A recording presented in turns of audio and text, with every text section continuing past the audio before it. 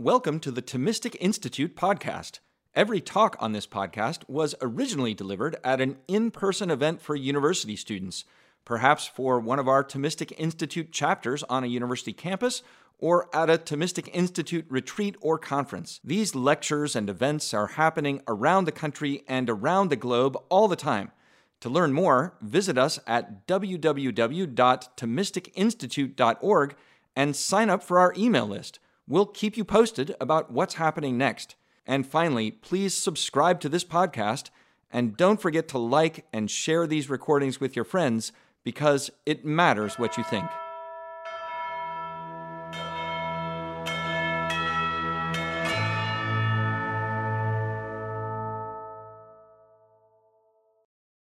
So just to remind you this morning that the Theology of the Body is a series of catechetical addresses delivered by St. John Paul II virtually every Wednesday from 1979 to 1984. He missed some Wednesdays when he was shot. He took 1 year off for I think it was the Marian Holy Year. There was a Holy Year in that time frame. So one of the things, everything that John said yesterday, I would just add that one of the things that the Theology of the Body is as well is just that. It's catechetical addresses. So they're intended to catechize. In these addresses, he's attempting to educate Christians. He didn't write the Theology of the Body necessarily to convince non-Christians or non-Catholics, okay? So in that sense, it's not intended to be an apologia. It's not apologetics that he's doing. And this flows from the fact that the Theology of the Body takes Scripture as its starting point. In the Theology of the Body, St. John Paul II is not interested in making philosophical arguments for the truths that he presents, even though all his life he considered himself primarily a philosopher. Throughout his early career, Karol Wojtyła, as a priest, came to be concerned because, and this has been noted by a number of his biographers, he came to be concerned that theology and philosophy had become too abstract and too disconnected from the experience of the lives of the faithful in the pews. So think the 1950s is when he is a young priest. And it's noted that he spent much of his time as a young priest with young families. So he was interacting with couples as they were dating and getting to know each other, and as they were first having children, and as he would see them go through and get to know their parents and grandparents. So this was his nickname, right? Lolek, which means uncle. He was sort of an uncle to a lot of youth in Poland. And it was that experience that sort of, even though he was very fascinated by philosophy and theology, made him realize that for many of the young people in Poland, the church's teaching, especially around marriage and sexuality, was sort of falling flat, we might say. So this is why he dabbles. Dr. Grabowski mentioned this last night. He dabbles in things like phenomenology, the philosophy of human experience. Now, even though he was interested in reconnecting theological and philosophical thought with human experience, or at least speaking theologically and philosophically in a way that would connect the lives of the faithful to the church's teaching and to Jesus Christ, this is an important point, always to remember. He is a follower of Jesus Christ. And Christians believe that the world makes sense, that creation makes sense and has a purpose, and that we can learn from it. John Paul, even though he's very interested in human experience, is no relativist. He believes that creation is reasonable. He believes that revelation is reasonable, even though it's oftentimes mysterious. The Theology of the Body has several treatises or themes, we might say. It begins with a catechesis on the book of Genesis. Then it goes to a catechesis on the Sermon on the Mount. He spends time on St. Paul's teaching on the human body, the resurrection of the body, And then he moves into the vocations, spending time on virginity for the sake of the kingdom, but more especially the sacrament of marriage. And then he concludes with reflections on Humanae Vitae. And so while the theology of the body, while Humanae Vitae, the theology of the body is not a defense of Humanae Vitae, it certainly was an inspiration for the theology of the body. John Paul spent much of the 70s writing essays and articles trying to defend Paul VI's claim that in the conjugal act of marriage, the unitive and the procreative are inseparable, which was the point of disagreement between the minority and the majority of the commission that John spoke of last evening, right? In fact, when you read Humanae Vitae, it reads like the majority report until you get to paragraph 12, and that's where Paul VI decidedly goes against what the majority thought, and that's where he says that the unitive and procreative aspects of the conjugal act are simply inseparable. But why? He never really kind of explains why. That's the problem, right? And so he leaves it to be explained, and that's sort of the task Karol Wojtyła took up during the 70s. Okay, so to begin, I'm going to be focusing this morning mostly on the catechesis on Genesis, the first and the core of the catecheses, with some sprinklings going forward, and with some reflections on John Paul's understanding of the resurrection. This afternoon, in the final talk of our weekend, I'll go into more on the redemption of the body and how this is lived in the vocations that John Paul talks about. I'll, of course, be interspersing some Thomism here and there because, well, St. Thomas is always right. And this is the Dominican House of Studies, and I am a Dominican, and this is the Thomistic Institute, and it's his feast day, so you'll indulge me on that. To begin, the scriptural foundation for the theology of the body is really the creation story that is found in the second and third chapters of Genesis. We all know the story. So remember, the first chapter of Genesis is the 7 days. But then the second chapter, we get the story that God creates man, places him in the garden, and then sees that it is not good for the man to be alone. After bringing all the animals to the man, God creates the woman to be his partner. For John Paul, and this is a quote, he says, chapter 2 of Genesis constitutes in some way the oldest description and record of man's self-understanding. And together with chapter 3, it is the first witness of human consciousness. I don't know whether he intended this or if he had been talking to Ratzinger at the time, although probably not.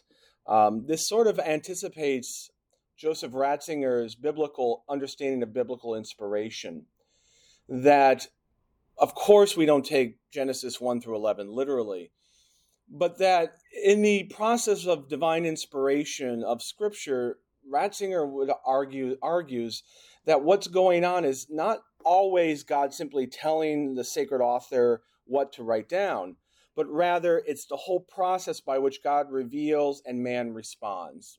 The community of Israel responds.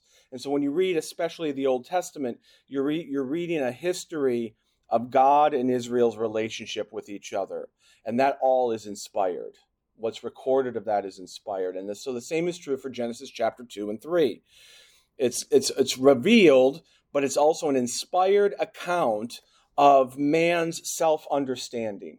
Because these stories would have been transmitted orally before they were written down. And they were preserved by the power of the Holy Spirit and by grace. So Genesis is an inspired account of man's self-understanding. And the primal experience of man revealed in Genesis is what John Paul refers to as original solitude, the aloneness of man. And John Paul draws two conclusions from that.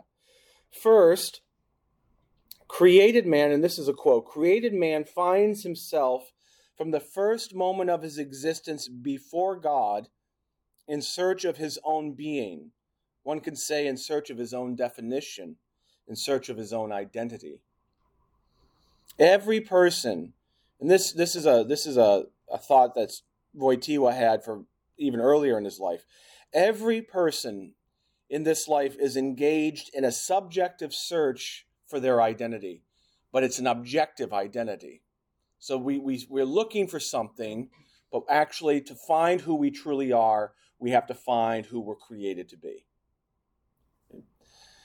What or who he is, everyone is searching for what or who he is by accepting and living out the identity and vocation that God has inscribed in our very existence. The second conclusion that John Paul reaches from the Genesis narrative is that self-knowledge goes hand in hand with knowledge of the world. The man realizes he is alone in the garden because he realizes he is different from the other creatures in the garden. He is not like them. He is not the same as the animals. You can see how that thought alone is a sort of a corrective to a current cultural fad of speaking only of my truth, or that truth is always within, right? That I can't know myself without also knowing the world and where I am in the world. Right?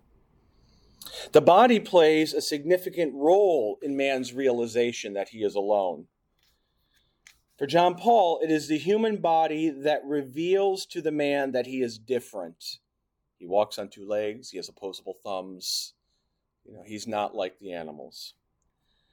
The structure of the body, John Paul says, is what permits us to be the author of genuinely human activity. In this activity, and this is, if you remember very few things from this talk, remember this. In this activity, the body expresses the person. This is fundamental and key for John Paul II.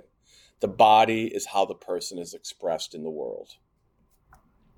This is precisely why Adam's first reaction upon seeing Eve is not to notice their physical differences. The first thing he notices about her is that she is like him. This at last is bone of my bones and flesh of my flesh. They are not different. This is one of the central themes of the theology of the body. The body expresses the person. Now, if I could insert St. Thomas here, this is obviously a relevant characteristic of his thought. The word we use is hylomorphism for any of the philosophers in the room, which is the theory that the body and soul are so united, so intertwined that they are, in a sense, and this, even speaking about it this way fails, codependent on each other, right? For the St. Thomas, the human person is not just a body or just a soul. The human person is body, soul. It's a composite. Aquinas had realized that the body and soul are inextricably linked in every person's activity. The body being the material, the soul being the rational, the formal part of us. The body being what we share with animals on our lower side, the soul and the intellect, what makes us distinctively human, our higher side. The body is made for the soul for St. Thomas, but this does not mean that the body is simply a mere instrument of the soul, because the human soul is such that it needs the body. When we die and our bodies are separated, our souls are separated from the body, we do not become angels, regardless of what Hallmark tells you. Aquinas' insistence upon this fact is consistent throughout his life and his work. For example, he holds that there is certainly an immaterial element to human thought that can't be explained by bodily organs. So he's not a materialist in this sense. Thoughts about freedom and love and God and marriage cannot be simply explained by the firing of synapses in the brain. Right? But yet, if he were alive today, he would be fascinated by the findings of neuroscience and neurology. I think he'd be fascinated by all the studies that when they put people in like a CAT scan or whatever scanner this is, and different parts of the brain light up when you're thinking about different things. He would be very fascinated by that. He would agree with all of that. That even the immaterial element needs the body. but is not reducible to the body. He doesn't deny the need for the material part. He is so consistent that the human person is a composite of body and soul that he argues that after death, when our soul separates from the body and is, God willing, united to God in the beatific vision, the soul is still in some sense not quite itself because it doesn't have the body, which is why the general resurrection of the dead is part of the Christian understanding of our life with God. Obviously, it's not deficient or lacking or because it's got the beatific vision. When you have God, you don't need anything after that, but it's not quite itself. So for St. Thomas and St. John Paul II, the body plays a major role in the person and in the importance of relationships with ourselves, with others, between the sexes, and then ultimately even with God. This is exactly what distinguishes our personhood from the personhood of God in the Trinity, and say the personhood of angels. We are embodied persons. For St. John Paul II, the creation of the woman in the garden has significant ramifications for the experience of being human, because it means that mankind now has two complementary ways of being body and existing in the body, two complementary ways of being human, male and female. He even goes so far to say that it's sort of two metaphysical incarnations of humanity, male and female. The complementarity has a special meaning for the body when man and woman come together in the conjugal act. The human body and its male-female complementarity has what John Paul II calls a spousal attribute or a spousal meaning. It directs the person to the other in a gift of self. Earlier in his career, in Love and Responsibility, he speaks more frankly of this when he talks about the sexual urge. That the sexual urge, which late and this afternoon we'll talk more about this, which has to be mastered in virtue, is one of the most concrete ways that our bodies tell us that we cannot be satisfied on our own, that we are moved towards others. The conjugal union, he says, this is a direct quote, carries within itself a particular awareness of the meaning that of the body in the reciprocal self-gift of the person. You see where we're going here. It's not just about sex. It's not just about the sexual urge.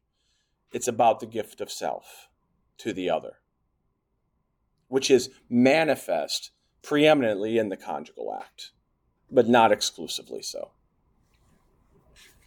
So there's a deeper reason than sex and the sexual urge that the body, that the human person is directed outward to the other in the gift, and it has to do with the act of creation. Here's what St. John Paul II says, quote, Genesis introduces us into the mystery of creation, that is, of the beginning of the world by the will of God, who is omnipotence and love. Consequently, every creature bears within itself the sign of the original and fundamental gift, the gift of existence. Creation is a gift because man appears in it who, as an image of God, is able to understand the very meaning of the gift in the call from nothing to existence. So for John Paul, the uniqueness of humanity is not only that we are called from nothing into existence, which is a gift, because all creatures are. The uniqueness is that we can understand the gift, because we are made in the image of God. We can understand that this gift has a directionality to it.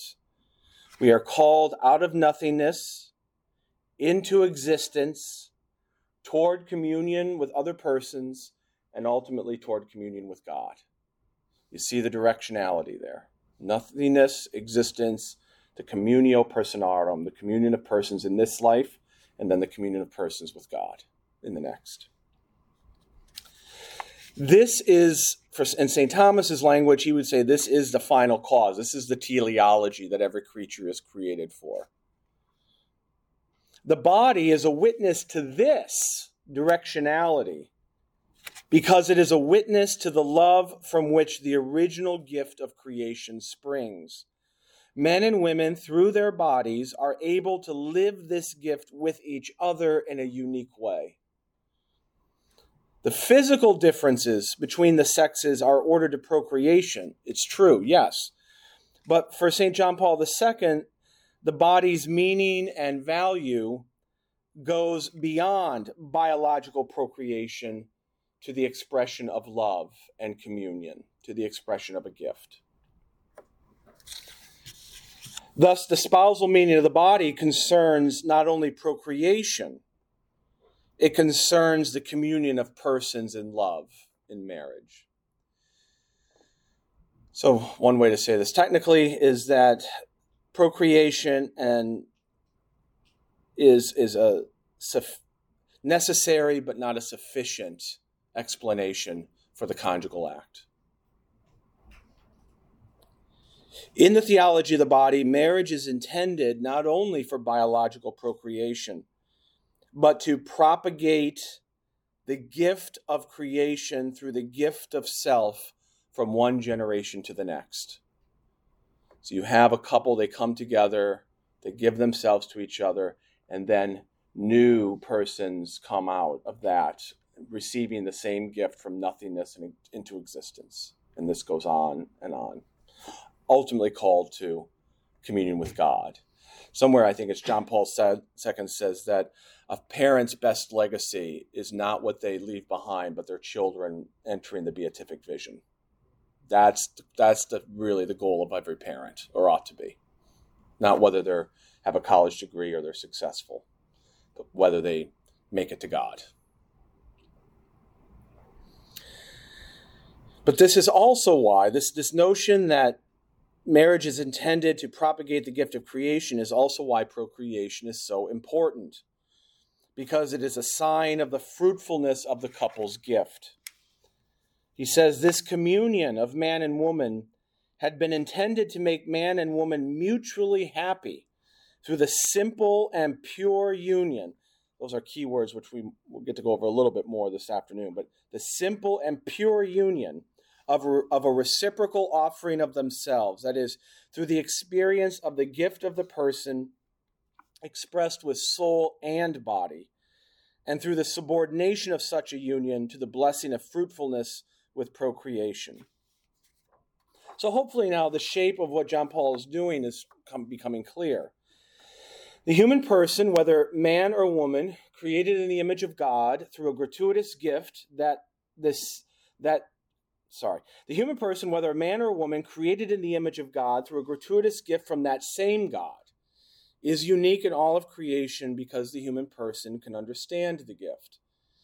This uniqueness stems from the fact that the human person, every human person, is a free person engaged in uniquely human activity through the body in which they are called out of themselves toward communion with one another and ultimately with God. And so human existence, even though it's characterized by a certain existential solitude, separating man from all other creatures, is nonetheless marked by this drive for the other. And the drive for the other is manifest in the human body just as much as it's written in our very existence. The drive for the other, this capacity for love and self-gift, is the spousal meaning of the body. So when you hear people talk about that in the theology of the body, the spousal meaning, it's this drive and this capacity for gift to the other that the body manifests and reveals. Now, at the beginning of time in that Genesis narrative, John Paul says that man and woman, Adam and Eve, understood this. They had an intuitive understanding of the meaning of their bodies. They knew that they were made to be gift to each other. But sin ruins all of this. Sorry to say. After sin, the body is no longer as effective in communicating the person. Sin introduces concupiscence, which is unmoderated desire, particularly unmoderated sensual desire, which is a threat to the whole structure of the person, because concupiscence, John Paul says, threatens our self-mastery, our mastery over ourselves. With sin, our bodies revolt against our person. I would just ask it, how much of our culture today is really a problem with the body? Either overemphasizing it on one hand, and this will, I think, help the transgender conversation later, this overemphasis on the body, which is what that is, essentially, or an underemphasis on the body, that my body is insignificant to who I am. We are no longer masters of our body inherently because of sin. We're no longer masters of our sensual desires. We are no longer, therefore, completely free in that sense. And if we do not have the interior freedom of self-mastery, then, in fact, we cannot make a simple gift of ourselves to another. If we are not masters of ourselves, we cannot give ourselves, because we cannot give what we do not possess. And if we don't possess ourselves, we can't be given as a gift. And so in this battle, our very nature craves the other, looks to the other in order to be gift for the other. But concupiscence also means that we are always craving, always desiring the other for ourselves. We are never satisfied. So this desire, combined with concupiscence, means precisely that the union of man and woman is no longer so simple and so pure. In fact, it becomes insatiable. John Paul, when he reads God's punishment of Eve, and he says, your desire will be for your husband, he notes that this essentially means that the union will be insatiable. This is because of sin. The union never fully satisfies. The interior struggle of our body's impulses can alienate us from the body. The body can become something else than the thing it was created to be, what it was created to be, which is to contribute to my identity and my being, become something separate from me. And so it's not surprising that the spousal meaning of the body, this inherent direction of the body to the other, is now so confused, regardless of cultural milieu. After original sin, given the alienation of the person from the body becomes, these are the words of John Paul, a sort of territory of domination. And the spousal meaning of the body is no longer apparent to us intuitively. It's no longer apparent as a gift. And so he says that the task of men and women after sin is, in fact, to reconstruct the meaning of the body, the gift of self. And he says this takes great effort. The inherent spousal meaning of the body is not destroyed by sin. The body can still communicate, but because of sin, our communications with our body are distorted. And not just in the conjugal act, but all of our communications. The ability to lie. The ability to put on a good face when, in fact, you're angry or sad. The inability we labor under to communicate honestly with each other. All of this is part of the same thing, original sin. And this is why we need Christ's redemption. I'm going to speak about this just briefly here because we'll talk more about it this afternoon, but just for the sake of fullness here. In the theology of the body, as in the rest of the Christian tradition, redemption is not only about salvation and getting into heaven, it's about a complete salvation, which includes redeeming the body.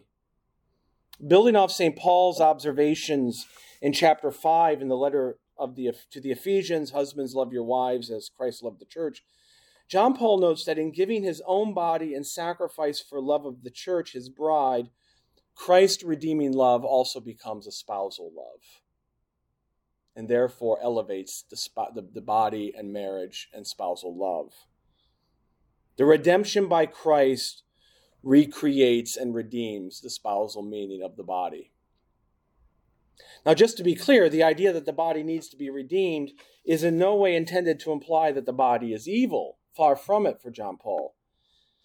Redemption, the Pope said, quote, points only to man's sinfulness, by which he lost, among other things, the clear sense of the spousal meaning of the body, in which the interior dominion and freedom of the spirit expresses itself.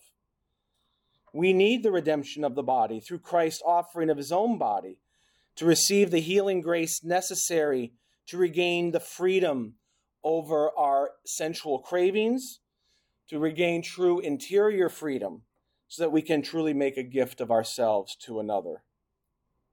So in John Paul's view, man must seek the meaning of his existence and the meaning of his humanity by reaching to the mystery of creation, but through the mystery of redemption as the lens.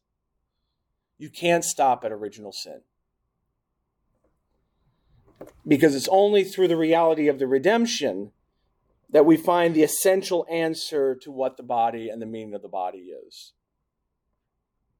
You can see, going to Gaudium et Spes, which John mentioned last night, you can see here a common theme. The grace of Jesus Christ reveals to us not only what it means to be God, but what it means to be man. Redemption culminates in the next life, in which men and women will participate in the inner life of God himself. This exchange is a fruit of grace.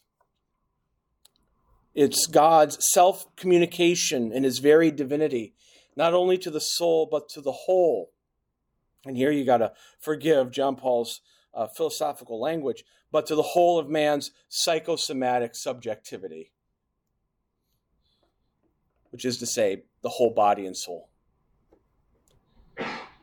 This is why the Lord teaches there is no marriage in the world to come.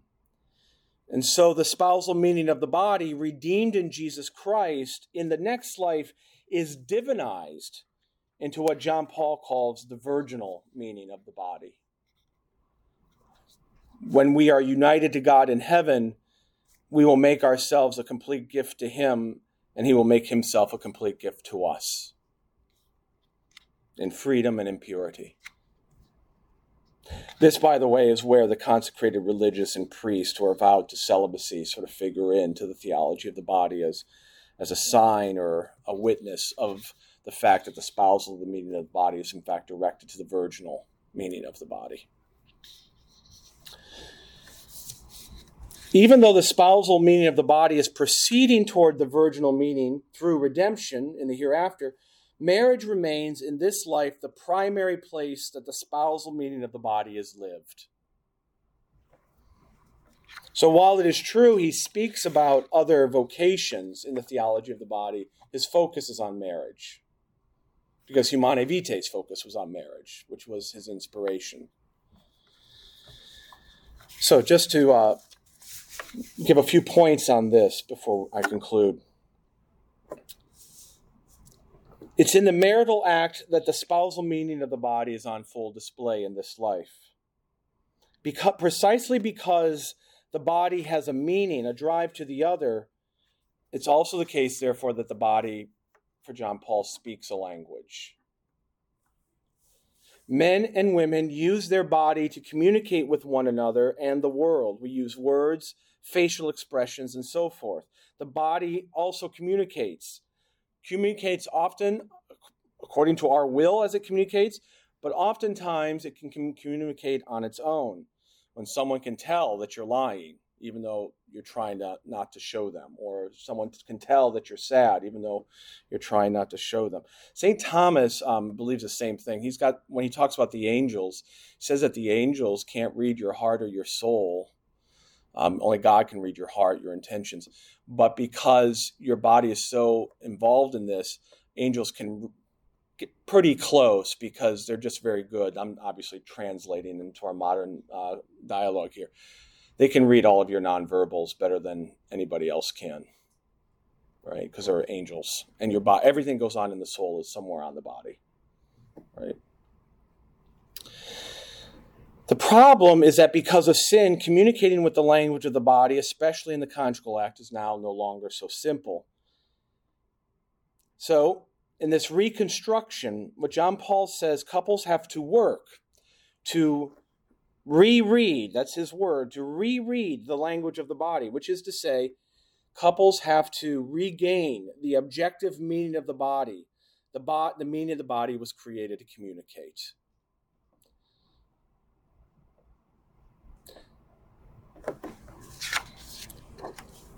The body's language should communicate the spousal meaning of the body, the gift of self, but because of the effects of sin, this communication can often be corrupted by individuals and even by spouses acting together. Because we can act at cross purposes to what the body is naturally trying to communicate. When we communicate with each other, when couples communicate with each other, they must communicate in the truth.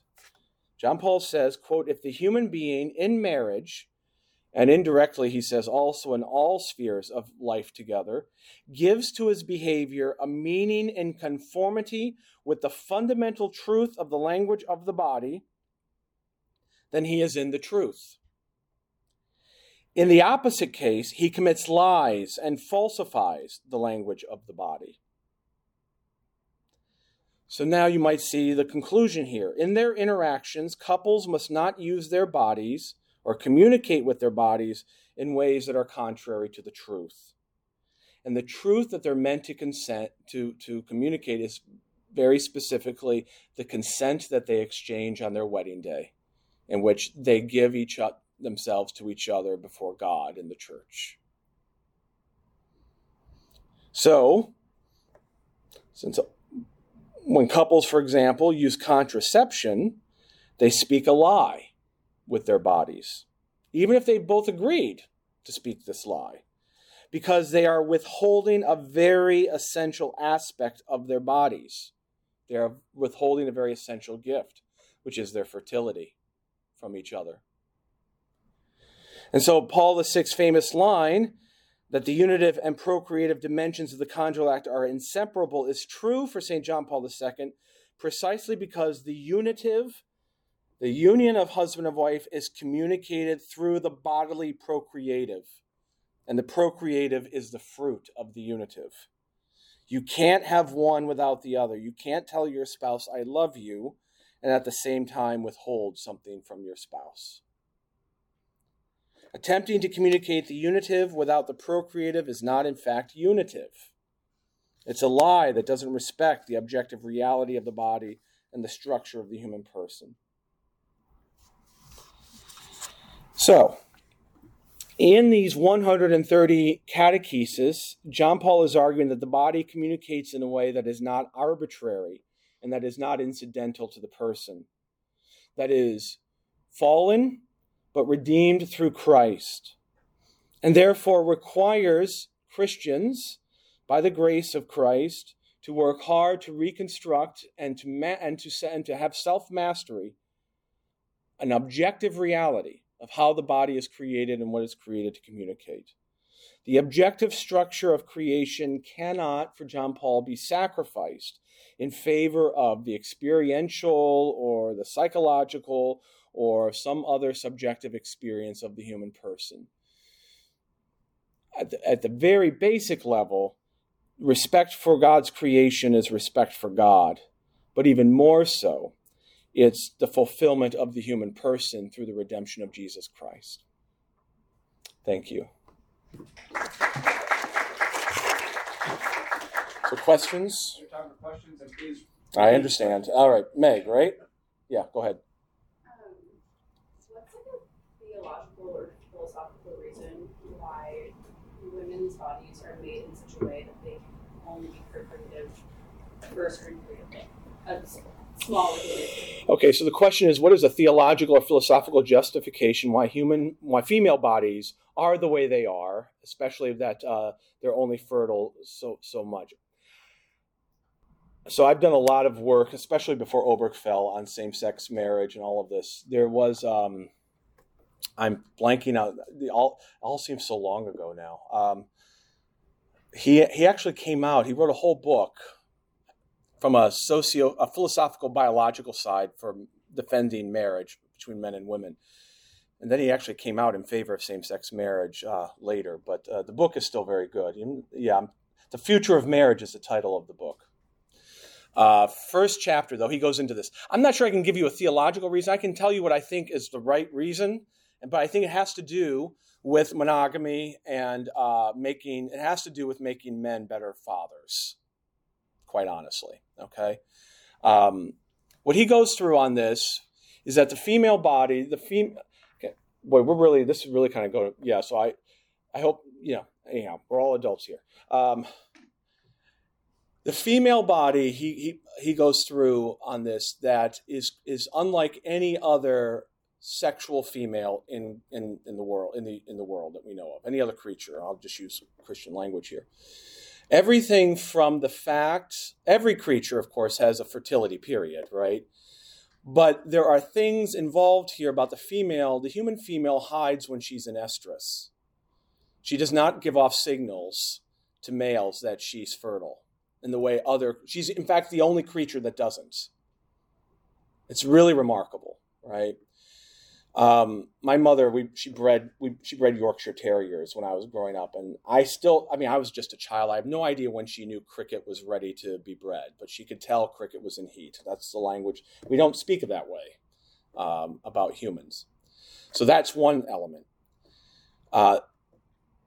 This means that males, if you're going to buy into, the idea that, the whole point here is the propagation of the species, this means that not any single sexual act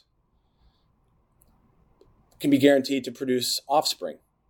Whereas in the animal world, pretty much every sexual act can produce offspring because they only have sex when the female is in heat.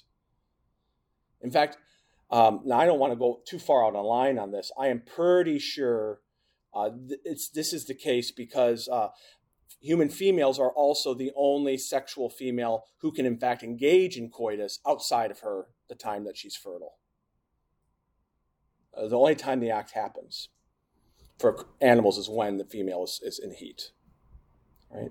So what you're talking about then is the conjugal act or the sexual act being able to happen at any time, but not knowing if it's actually going to produce the effect of offspring, therefore requiring multiple acts of coitus in order to produce offspring. All right? Now, because that's one element of this. The second element is the orientation of the female genitalia as front-facing. The human species is the only species in which the sexual act engages face-to-face. And so they look at each other. And this creates bonding. It creates a pair bond. All right? So, this guy is not a Christian. He's not even a Catholic. He's not Christian. He's not a believer. And so his argument is all of this, through the history of the human species, created a situation in which males had to basically choose a female and have repeated sexual acts with her to have offspring, looking at her face to face, thereby creating a psychological pair bond, leading to monogamy and eventually cultures and societies protecting that. Right? The human male is the only primate. All of this all comes from Future of Marriage. Did you look it up? No, that's not it. There might be multiple books. All of this goes to this point where the human male, while other male animals do recognize their children, no primate does but the human male. He recognizes his children. That's because he has a relationship with the mother of his children. David Blankenhorn. That's it. It's Blankenhorn. Yeah, David Blankenhorn. The Future of Marriage. So I think all of that goes into this, and John Paul obviously he never got as frank in this. In Love and Responsibility, he gets a little bit more frank than he does in Theology of the Body. But he is very insistent that fatherhood is an achievement of the human species. And it has all to do with the relationship fathers have with mothers. And that mothers actually make men better fathers. All right? Is that helpful at all? It's probably not a good theological reason there, but it's fascinating things. These are fascinating things to think about. Yeah. Probably didn't expect that answer, but... You have a question? Yes. I noticed that when you mentioned that we, when we're no longer masters of our body, give ourselves to somebody else. Implicit in this statement is the idea that knowledge of the body is the same as mastery of the body, right? I was wondering if this meant that subject-object ontology, this idea that what we know is also what we master, is incompatible with the object of the body, or if it's something more like my thesis that doesn't assume that what we know is necessarily what we master, could still be compatible with this. Right. So the question is whether or not what we know is necessarily the same as what we master, and this getting into the whole subject-object understanding. John Paul goes into that sort of phraseology and that kind of talk more in his pre-theology of the body writing, so like in Love and Responsibility or The Acting Person. But certainly knowledge of oneself does not necessarily, it can go hand in hand with self-mastery, but you can have a certain limited knowledge without self-mastery, right? When he talks about self-mastery, and we'll see this a little bit more this afternoon, he's really talking about what traditionally we would call virtue, and learning to sublimate and redirect sexual urges and sensual urges, in this context that we're talking about. That's probably all as far as I'd want to go on that on this point. It does mean, for instance, just concretely, and we see this epidemic of pornography in our culture. Pornography does not aid in self-mastery of the sexual urge. It amplifies it and makes it difficult. And so this is why you see marriages, if you have a problem with pornography, to really start to engage in the process of self-mastery with regard to that, because we see that does cause marriages to break down, right? Because it's not only does it not tend and yield to self-mastery, but it also is, it's not real. Pornography is not real in that sense. It's not really what sex is or the conjugal act is. This afternoon we'll talk more about that when John Paul talks about shame, and the shame in sex. This is one thing that married couples don't have. Right? When I taught at Providence College, I used to tell the young students that once you're married, there's no such thing as a walk of shame. Right? So it's just part of the married life. And I don't think that anyone who has sex outside of marriage while they're experiencing the biological act of it and maybe getting some pleasure from it, obviously, they're not really experiencing sex in the way it really is. Completely free and a gift. Yes? How do you pragmatically explain that to someone, what you just said, that you're living a lie when you use contraception and that it's not genuine spousal love? So the question is, how do I explain to someone concretely when they use contraception that they're living a lie? Well, pretty much just like you just said it. I tend to think, and I think, we have some young priests from the House of Studies here. I tend to think that the best way to be pastoral with people is to bring them to truth, and sometimes that means, depending on the relationship and the person, sometimes that means being blunt, and sometimes that means being gentle, but still saying essentially that this is a lie and it's not good for you. And you can pull out everything you need to pull out, which is, we know, for instance, young women who start using contraception. Sometimes, I don't know how common this is anymore. When I was growing up, you'd hear young women being prescribed the pill, for acne or, for period regulation, and then they just stay on it and stay on it and stay on it. They get married, and then by the time they're 30, they want to have children. They get off of it, and it's aged their uterus like twice as fast, and they're no longer. These are unnatural hormones. These are unnatural things, being put into the body. So that's how I would start it. But I would talk to them about the nature of the body, the nature of marriage, the communion of love, and even if, and see that the hard part is when you have a couple and they agree, like they've committed themselves to a childless marriage for now, and they're on the pill or whatever it is. There's so many ways to go at this, just even from secular science perspective, that the pill is just not a good thing for women's bodies, just in the long haul. It really isn't. But to get to them theologically that they're not living as God intends them to live. I presume if they're talking to me, they're already believers, right? So, yeah. Yes, sir. Last question. My question is about the master of the body. Yes, the Bible is teaching us that the self-control is one of the fruit of the Spirit. When someone receives the Holy Spirit, himself also can express the self-control. So my question is, what is the link between the self-control and the master of the body? And do we teach about how to practice the self-control or the master of the body, or when you receive the gift of the Holy Spirit, you will express it? Mm-hmm. Yeah, so the question is the gift of the Holy Spirit and the role of the Holy Spirit in self-control and the mastery of the body, and how that goes. So John Paul goes into that. I think St. Thomas answers this better, in some ways.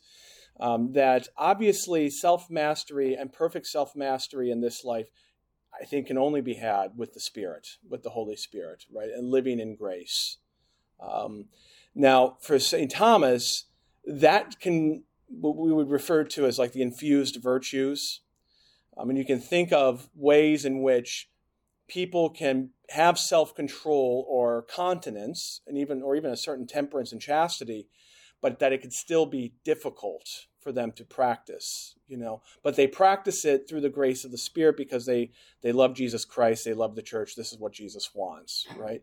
That's quite different than some sort of the oftentimes Herculean attempt to, I'm going to avoid, this kind of situation, or I'm going to avoid, watching a movie with my girlfriend at 10 o'clock at night because then, things start to happen. And, so there's a difference between sort of acquiring a sort of chastity and self-mastery through Herculean attempts, which is part of it, but then also using the grace of Christ that we're given in the Holy Spirit that empowers us to do this, not simply because I want to be a master of myself, but because I love Jesus Christ.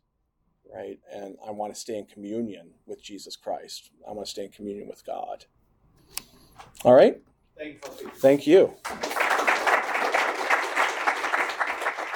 Thanks for listening to this lecture on the Thomistic Institute podcast. The generosity of people like you makes this podcast possible. If you enjoy these talks, please consider showing your support at www.thomisticinstitute.org/donate. Your donation of even $1 helps us reach more college students and many others with the powerful truths of the faith, and it ensures that we can keep publishing top-notch lectures on this podcast. Thanks a lot.